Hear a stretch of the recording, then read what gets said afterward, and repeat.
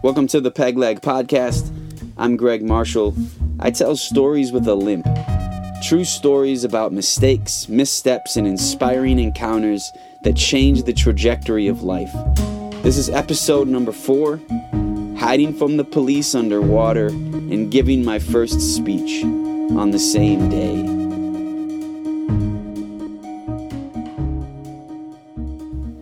I was at a party. I don't remember exactly how old I was. Not old enough to drink legally. It was a fun night, seeing friends, laughing, talking. And then I heard someone announce the arrival of a special guest. The police. When they showed up, everyone at the party had a choice to make. Do we stay and accept our fate, or do we attempt to leave before the police come in? Some stayed. I and a few others decided it would be more beneficial to leave. So I started running. As I ran through that neighborhood, I found myself running alongside another party-goer that I did not know very well. Intuitively, we both decided it would make more sense to stick together. We ran until we hit the shoreline of a river where it turned into a lake. Not sure what to do, standing there, staring out into the blackness of a river, my new friend said, "I know where we are. There's an island not far out that we can hide on." I said, "Okay, let's do that."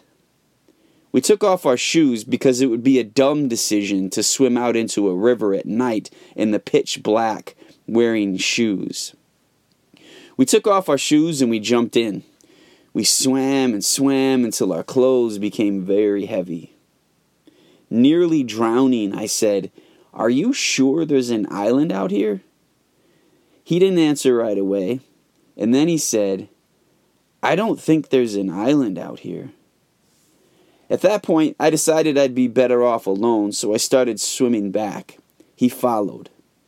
As we approached the shore, we saw a boat that was shining a spotlight on the water, and there was a man on that boat yelling into a loudspeaker, "This is the police. We know you're out here."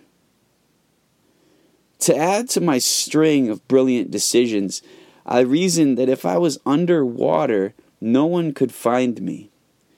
So I went under. And I swam underwater until I got back to a dock that was connected to the shore. I hid under that dock, waiting for the police to give up on us. A few minutes later, they drove off.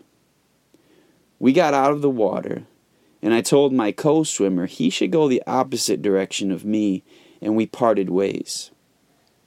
I looked for my shoes, but I could not find them. Then I decided to run alongside the shoreline to see if I could find any other friends, and then eventually figure out how to get home. As I quickly walked along the shoreline, passing through backyard after backyard, I came to a line of trees that blocked my view of what was beyond.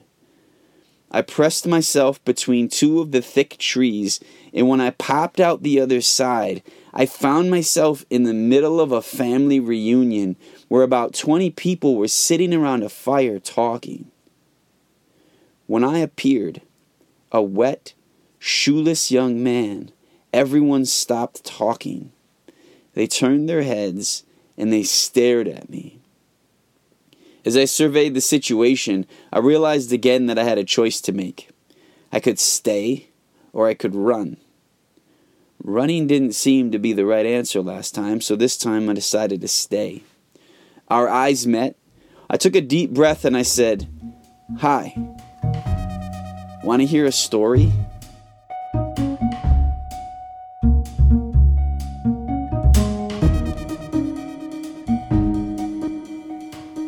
I proceeded to give my first real speech in front of a group of people I didn't know. I walked towards the group and sat down on a chair that was empty near the fire. I started my story by saying, "So a young man pops out of the trees. His clothes are wet. He has no shoes on. And you wonder, how did that happen?" I told my story, every bit of it, nothing but the truth. As I ended my story, I said, So now you have a choice. You could ask me to leave, which would be understandable, or you could invite me to stay in a safe place with nice people until I for sure have a safe way home. Either way, thanks for letting me share your fire for a little while. They laughed and made jokes. They asked some questions. And then the owner of the house said, "Would you like to dry off?" We went into his house and he gave me a big towel and a blanket. He went back out to his party at the fire. He said I could stay inside and relax for a little while. As I dried off and sat down on his couch, I thought about what just happened. Not the party or the police or the river, but what it felt like to tell my story to a big group of strangers. It felt good. I felt like I was good at it.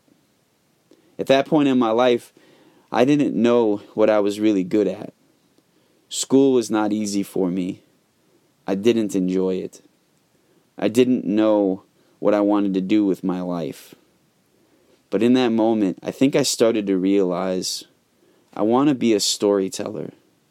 I want to use words. I wouldn't have said it like that at the time. I probably wouldn't have been able to articulate it much at all. But I remember what it felt like. I didn't know if there was a real job in the world that would allow me to do that, allow me to tell stories to people. I wish I had not put myself in those situations.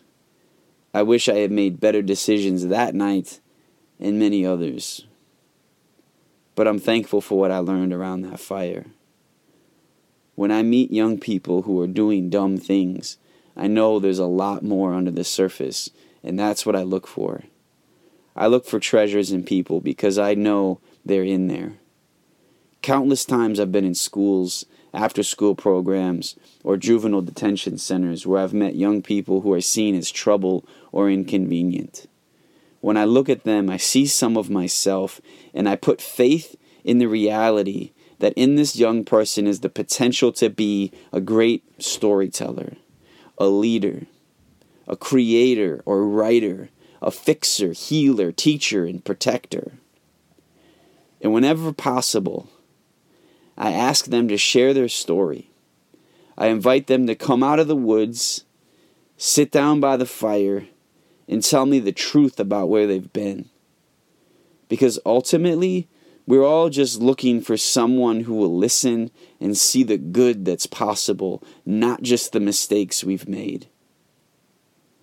I did make it home safely that night, having no idea that my life would become a pretty wild adventure. Losing the ability to walk for a period of time, becoming a full-time hip-hop artist. In roughly 12 years after giving my first speech to that group of strangers by the fire, I began my role as chief storyteller at one of the coolest creative companies around. I never could have gotten from that night to where I am now if it weren't for the people who saw good in me and called it out. Thank you, family, friends, mentors. Thank you. Before I end, I want to let you know that I'm dedicating this episode to Above the Clouds, a free arts program in Milwaukee, Wisconsin that serves kids who do not have access to the fine arts programming. My wife Laura and I support Above the Clouds, and we enroll our daughters in their dance programs. If you are looking for an organization that is seeing the potential in kids and activating that potential in a powerful way, go to abovethecloudsmilwaukee.com and support them. Thank you for listening. Subscribe if you will, and I'll look forward to sharing more with you next week. Peace.